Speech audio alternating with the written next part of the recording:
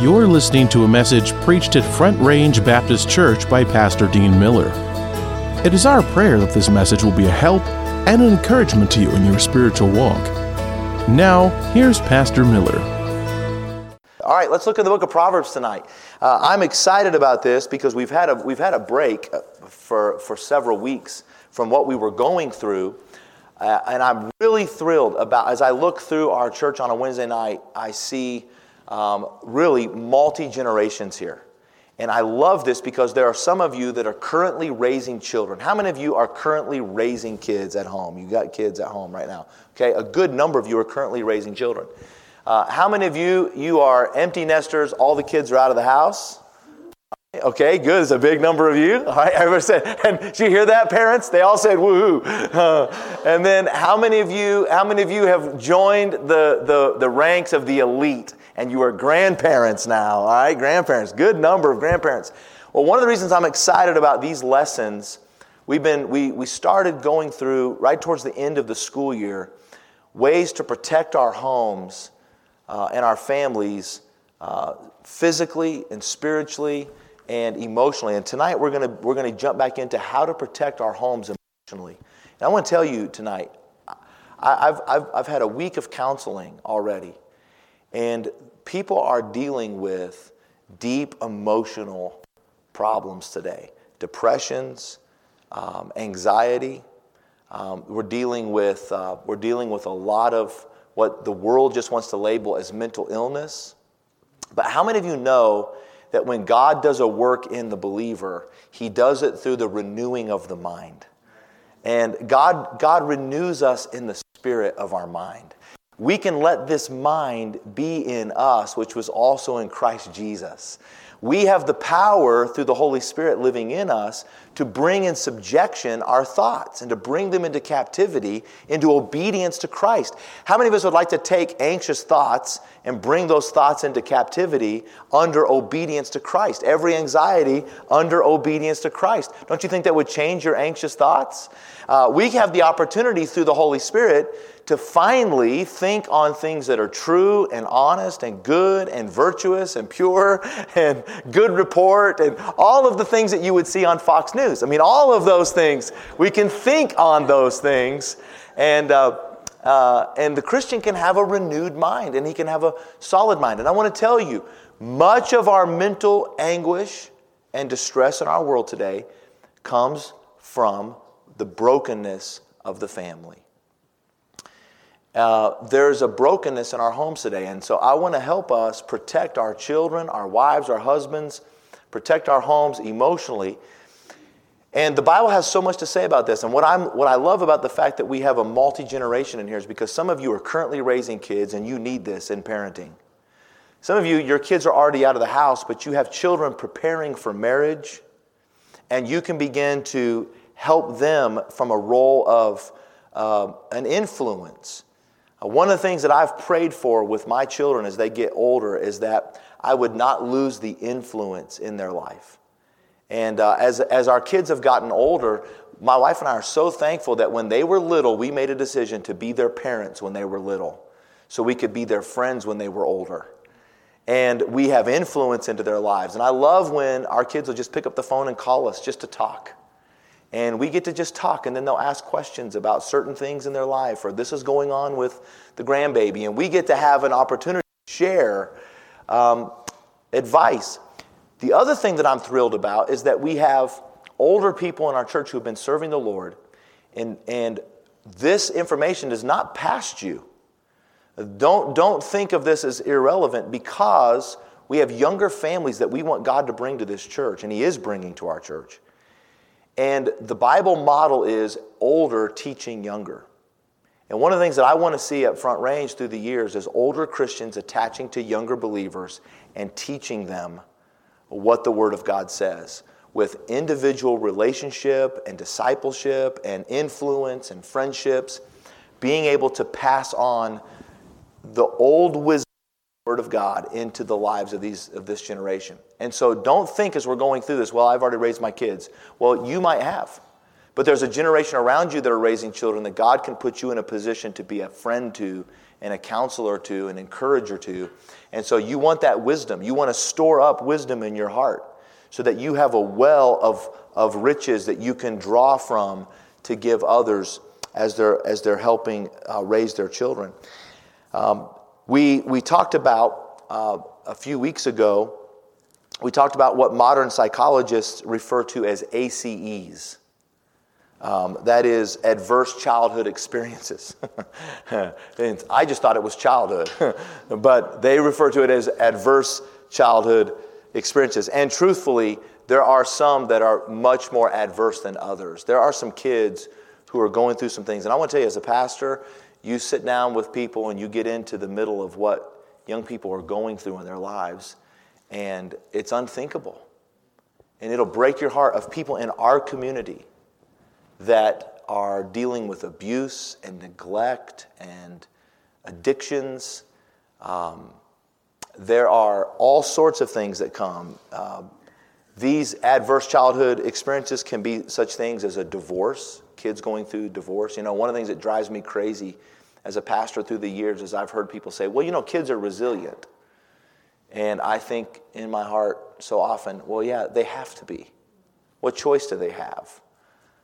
They didn't have a choice in this, and then they have to just deal with going through that. But maybe there's a death of a parent or of a friend or of a sibling.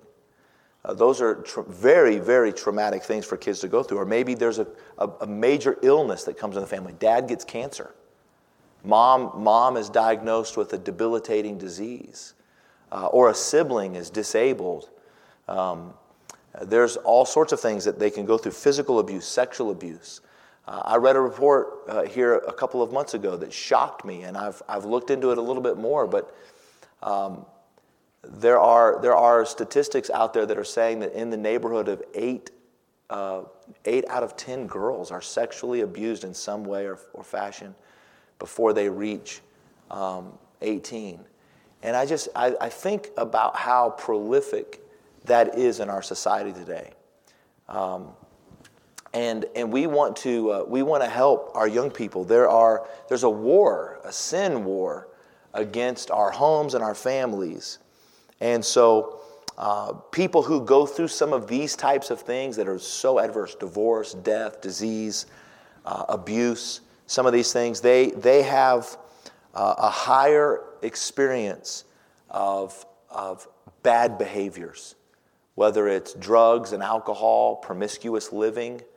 There are some kids that when they have been sexually abused, they see that as an avenue for love and connection, or they confuse that, and then they become very promiscuous with their life, and they become abused over and over and over and over again. And these are things that the gospel of Jesus Christ came to set us free from. Aren't you thankful that there's a God in heaven who has made a way of grace to come into such defiled places in this world and to change hearts?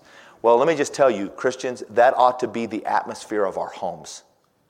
The grace in our homes. And we need to have children who understand the love of God and that they can overcome trouble through the time-honored and proven way of following God's word. Man, we need a revival and just purely getting back into the Bible and following what God said from dad down to the children.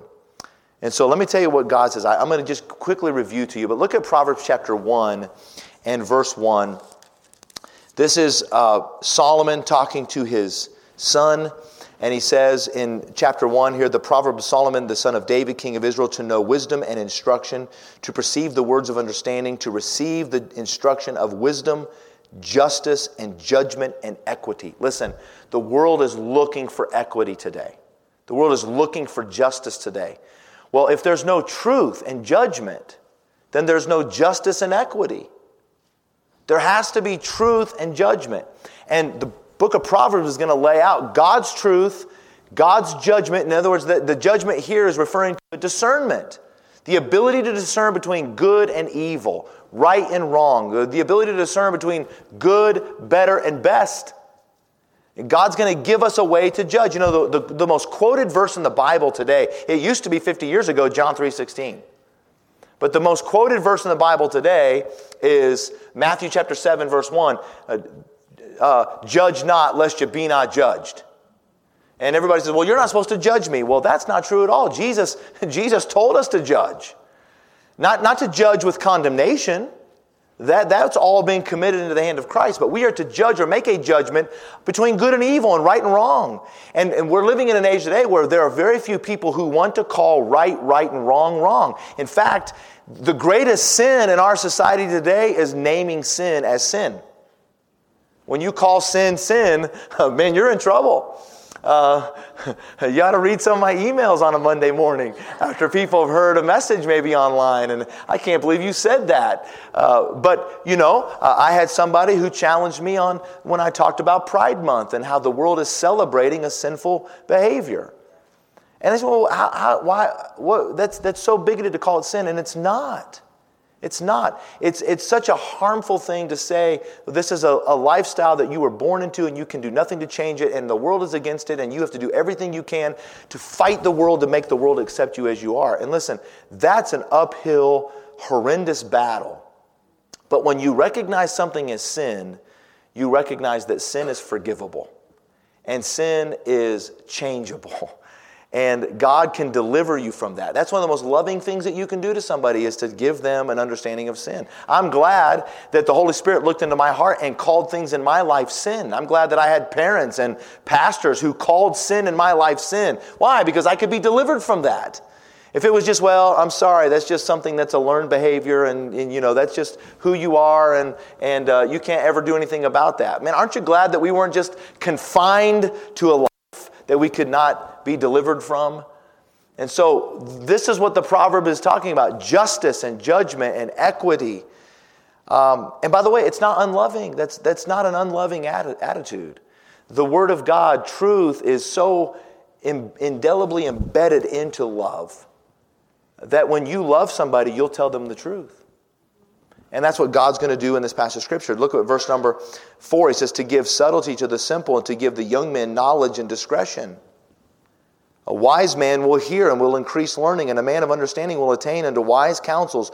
To understand a proverb and the interpretation, the words of the wise and their dark sayings. The fear of the Lord is the beginning of knowledge, but fools despise wisdom and instruction. Now let me read a little bit further here in verse 8 and 9. My son, hear the instruction of thy father. Forsake not the law of thy mother. For they shall be an ornament of grace about thy head and chains about thy neck. Not chains of bondage, but gold chains of adornment and gold chains of value and chains of honor. These things will be about your neck. Here's what he's talking about. Look at verse number 8 again. He says, my son, hear the instruction of your father. Forsake not the law of your mother. Here's what he's talking about. He said, I'm going to teach you these things, and I'm going to teach you what this looks like to live it out. Let me tell you how we protect our homes emotionally. First of all, we live out a godly example before our family. You know, one of the most emotionally damaging things that you can do is to say one thing and do another. It brings so much instability and insecurity into the home. You know what kids long for? Kids long for security. Hey, men, you know what our wives long for? They long for security. I'll promise you this, you take a dog and you put a dog in the backyard of a new home, and that dog is going to run that fence line. He's going to run that fence line, and let me tell you what that dog is looking for. He's looking for any weakness in that fence. Now he can get out and he can exploit and he can escape his bondage. Right? They're going to look for that. But do you know what that fence really does? The fence is not there necessarily just to keep the dog in. It's also to keep other things out. There's a boundary, a fixed boundary, and they're going to look for any weak spot in that. And I'm going to tell you, this is what kids do. Kids look for weak spots. Anything they can exploit. And when they find it, they get out. And it breaks their security. They might think that they enjoy that wonderful sense of freedom, but it breaks their sense of security. A father and a mother who are firm in what they say and what they do provide a place of security for the family. They may not like when you say no, but they like when you say no. It breeds in them an emotional security because there is stability. Somebody loves me enough to build the barrier. And so we need to live a godly example. Look over very quickly at Proverbs 20 and verse number 7. Proverbs 20 and verse number 7. This is one of my favorite verses in the book of Proverbs. The just man walketh in his integrity. His children are blessed after him. Here's a picture of a man walking in his integrity and his children following behind him in that kind of a life. And the children are inheriting a blessing from a father walking in integrity.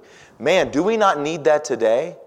Do we not need some men who know how to walk in integrity so that they leave clear prints on the path of life for children to follow into the blessing? I'm so grateful for my dad living a life of integrity. My dad always had integrity. What he said, he meant. And he meant what he said. And Dad was honest. And Dad taught us boys to live a life of integrity. Take your responsibilities. Own those responsibilities. Fulfill your responsibilities. If you say you're going to do something, you better honor your word. And living that life of self-discipline, self-control, and living that life of integrity. And I want to tell you, there is a blessing on my life today because my father walked a life of integrity. And I've been able to inherit that blessing. And I'm grateful for that. And I want to leave that to my children. We're supposed to, as parents, demonstrate, model, and show them godly character. I wrote some things down years ago when my kids were little, and I thought these are some things that I don't know where my kids would ever go to learn these things. So I want them to learn them at home. And here's just a little piece of my list. But these are some character traits that I wanted to live out in my life. Contentment. You know, most of these character traits are more caught than taught. You know, we live in a very discontent society. People cannot be pleased today with anything. By the time the newest phone comes out, there's something newer out there. And there's always this idea of, I got to have more things. And by the way, the world system was built on that. All that is in the world, 1 John 2, all that is in the world, this world system, all that is in the world is the lust of the eyes. That's what I can have. The lust of the flesh, that's what I can do. And the pride of life, that's what I can be. The world is full of things to have and things to do and things to be. Not all of them are sinful. But the whole world is built on this thing of to desire things to do, to desire things to be, and to desire things to have. That's the whole basis of Satan's world system.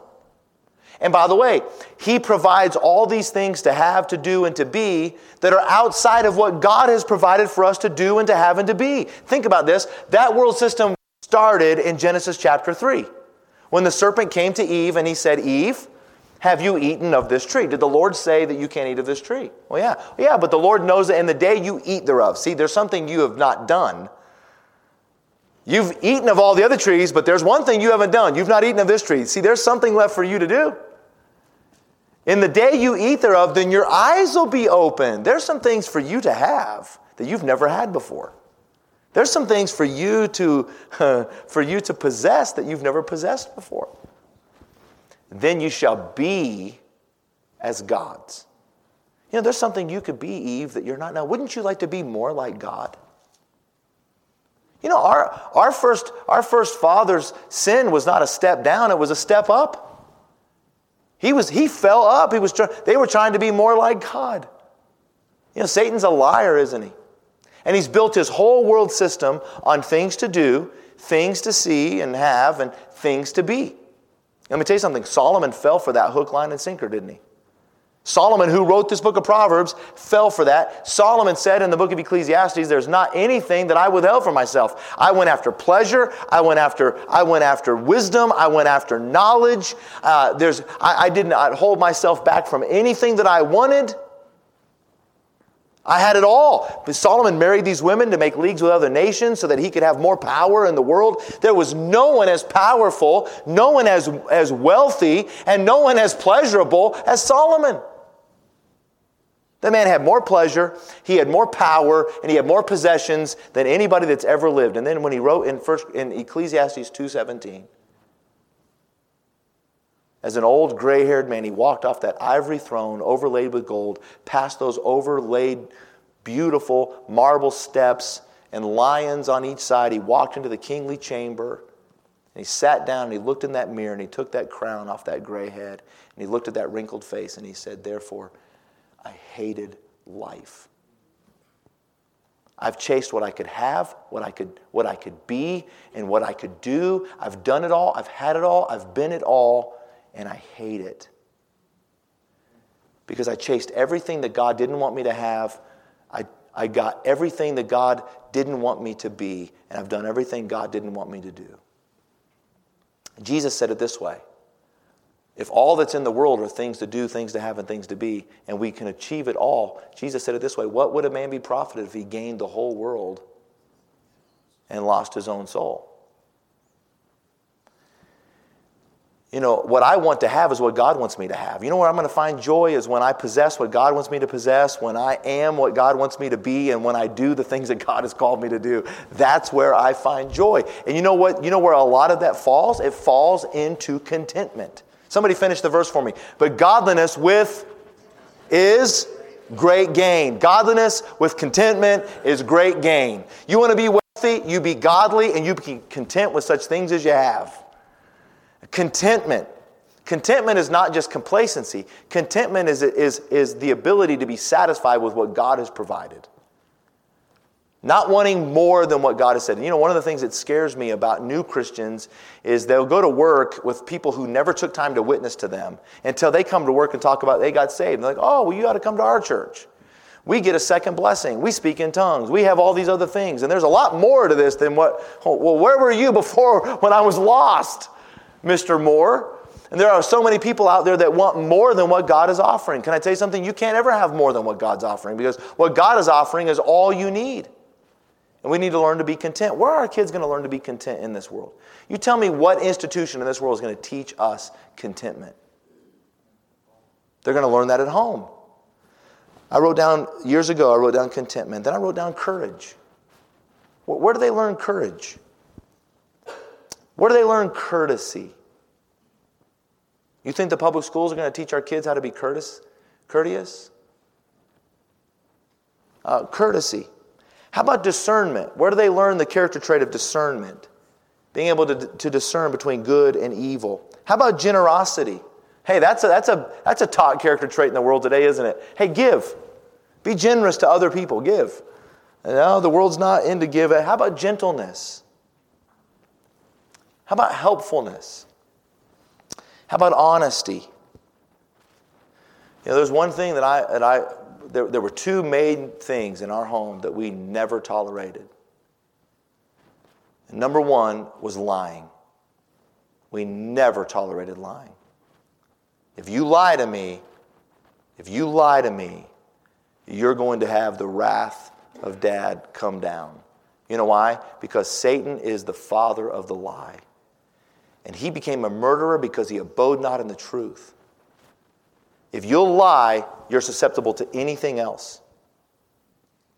I never tolerated lying.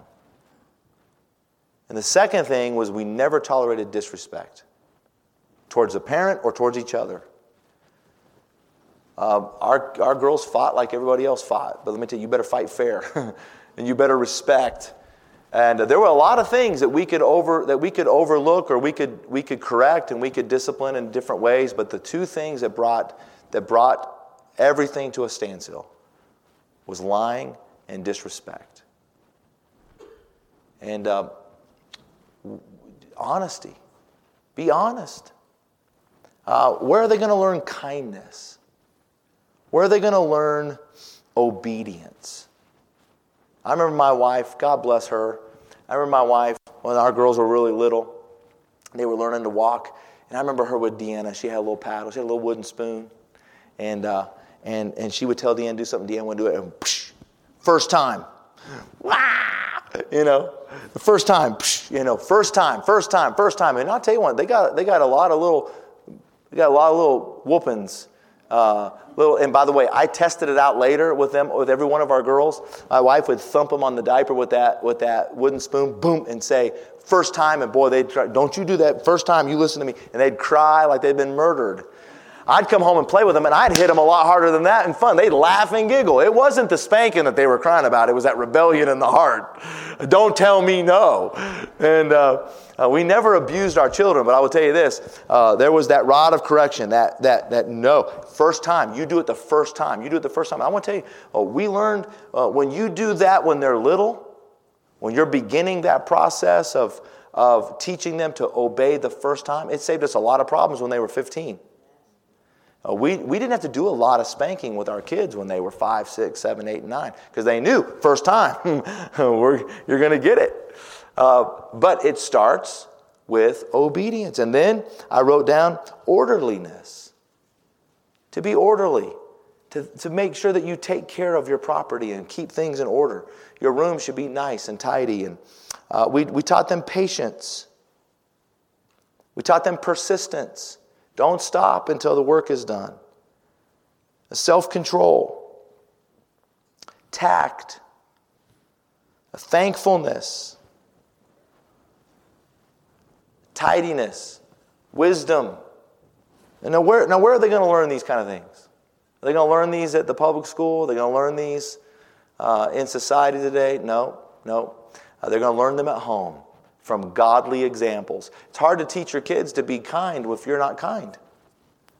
It's hard to teach your kids orderliness if you're not in order. It's hard to teach our children to be generous when you're not giving. So we've got to make sure that we set a godly example for our kids. Boy, that protects emotional well-being in the home when they see godly examples who are not just saying, do as I say and not as I do. And number 2, unconditional love. What's going to protect our homes? Unconditional love. Look over at Proverbs chapter 4 really quick. Look at Proverbs 4 and look at verse number 1. Hear ye children the instruction of a father and attend to know understanding. For I give you good doctrine, forsaking not my law. For I was my father's son, tender and only beloved in the sight of my mother. Now watch this. This is what King Solomon said. He taught me also and said unto me, let thine heart retain my words, keep my commandments, and live. Notice what the Bible says here. He said, I was my father's son, tender and only beloved. And what was my father after? He was after my heart. Notice what Solomon said. Notice that he described his parents as tender and only beloved. This is a wonderful example of a home with unconditional love. Let me tell you what unconditional love does. Unconditional love does not give them everything they want, but it gives them everything they need. Some parents overcome guilt by just giving their kids everything they want. Boy, that's a dangerous thing. We don't give them everything they want, we give them everything they need. Sometimes they don't know they need it. But unconditional love is really unconditional acceptance. Not of the behavior, but of the person. I accept you and I love you, but I don't accept what you're doing. I'm always going to love you, no matter what. But I'm not always going to accept what you're doing. And by the way, that's a fine line that parents have got to learn how to accept their children. Every kid needs to feel the acceptance. Husbands and wives need to feel accepted from each other. This nurtures emotional health and well-being. Kids need to know that they can come to you no matter what. That they can come to you with anything because you accept them for who they are, and they can talk to you about very difficult things without you being mad at them. This is where unconditional love comes in. And I want to tell you, again, I'm so grateful for a godly wife. When my girls were getting up near the age where they were coming into maturity and coming through all the changes that girls go through, I remember my wife saying, we need to have some talks. And I said, have at it. And she said, no, Kemosabe, we need to have some talks. And I'm so grateful for a wife who encouraged me and helped me, and we did study, and we read the Word of God, and we prayed, and We realize the parents, all through the book of Deuteronomy, the Bible teaches parents on how to teach their children about intimacy and about sexuality. The book of Proverbs is a father teaching his child about the pleasures and dangers of sex and how God made it and what's wonderful and what's damaging. And these all come from parents to children.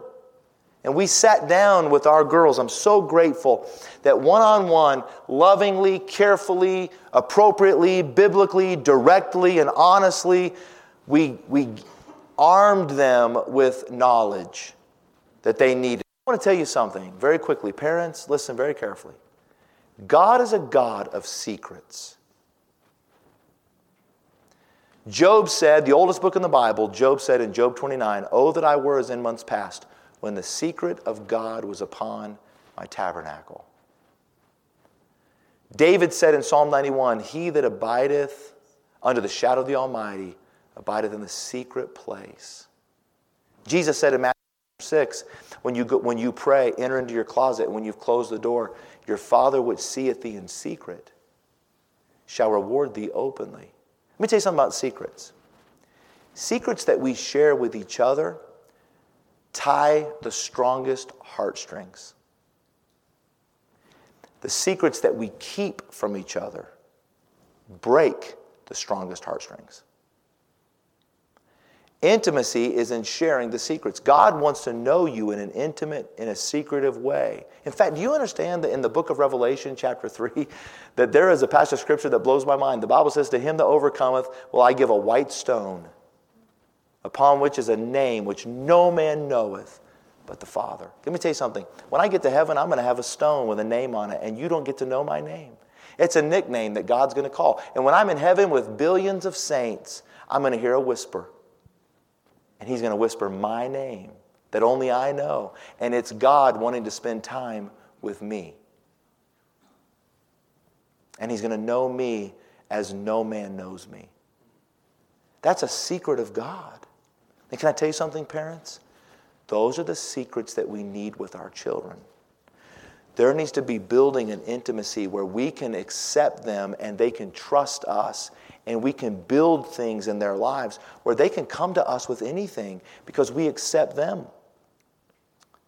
I'm so grateful that we did that. I remember talking to my kids, said, "Listen, now, Mom and Dad, we have children, we've been married, we know all about this. Your friends don't know about this." I said, "After we've had this talk about these kind of things, do you want to go talk to this about school?" "No." "Are you comfortable talking about this?" "No." I said, "You know why? Because you understand it. And you understand that it's an intimate, private, secret thing.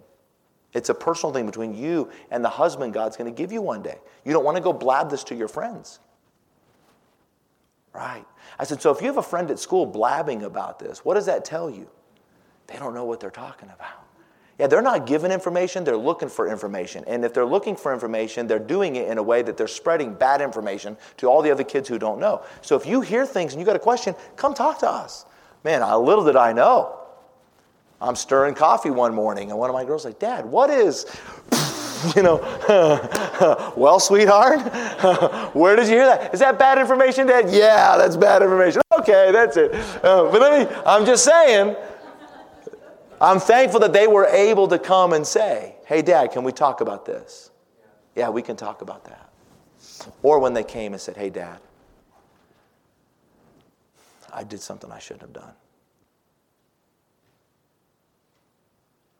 And I know that you're going to be disappointed." And I've had a lot of those talks with my kids saying, "Dad, I did something. And I'm sorry." And they came and we corrected it and we disciplined it and we dealt with it. But they knew that they were accepted. That's an unconditional love. Listen, you got to have unconditional love in your home, you have to have acceptance and you have to have affection. You got to hug and touch, and man, even those teenage boys that don't like it, just hug them. Hug them.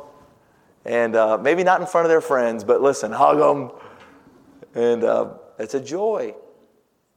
My girls, they got older, "Oh, Dad." But I'd hug them and kiss them. And let me tell you, that affection is a wonderful thing. Number 3, We'll close on this, we'll go to prayer. But number 3, how do you protect your home emotionally? Constant encouragement. Constant encouragement. Look at Proverbs chapter 3, verse 21. Look at this. My son, verse 21, Proverbs 3, my son, let not them depart from thine eyes. Keep sound wisdom and discretion. So shall they be life unto thy soul and grace to thy neck. Then shalt thou walk in the way safely, and thy foot shall not stumble. When thou liest down, thou shalt not be afraid.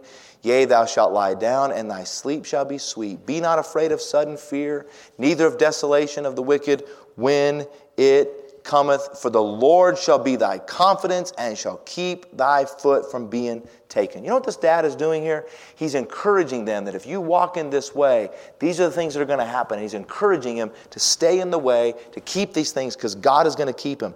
Listen, our Heavenly Father wants to bless us. We ask our Heavenly Father to bless us. And you know what encouragement is? Encouragement is fathers blessing their children.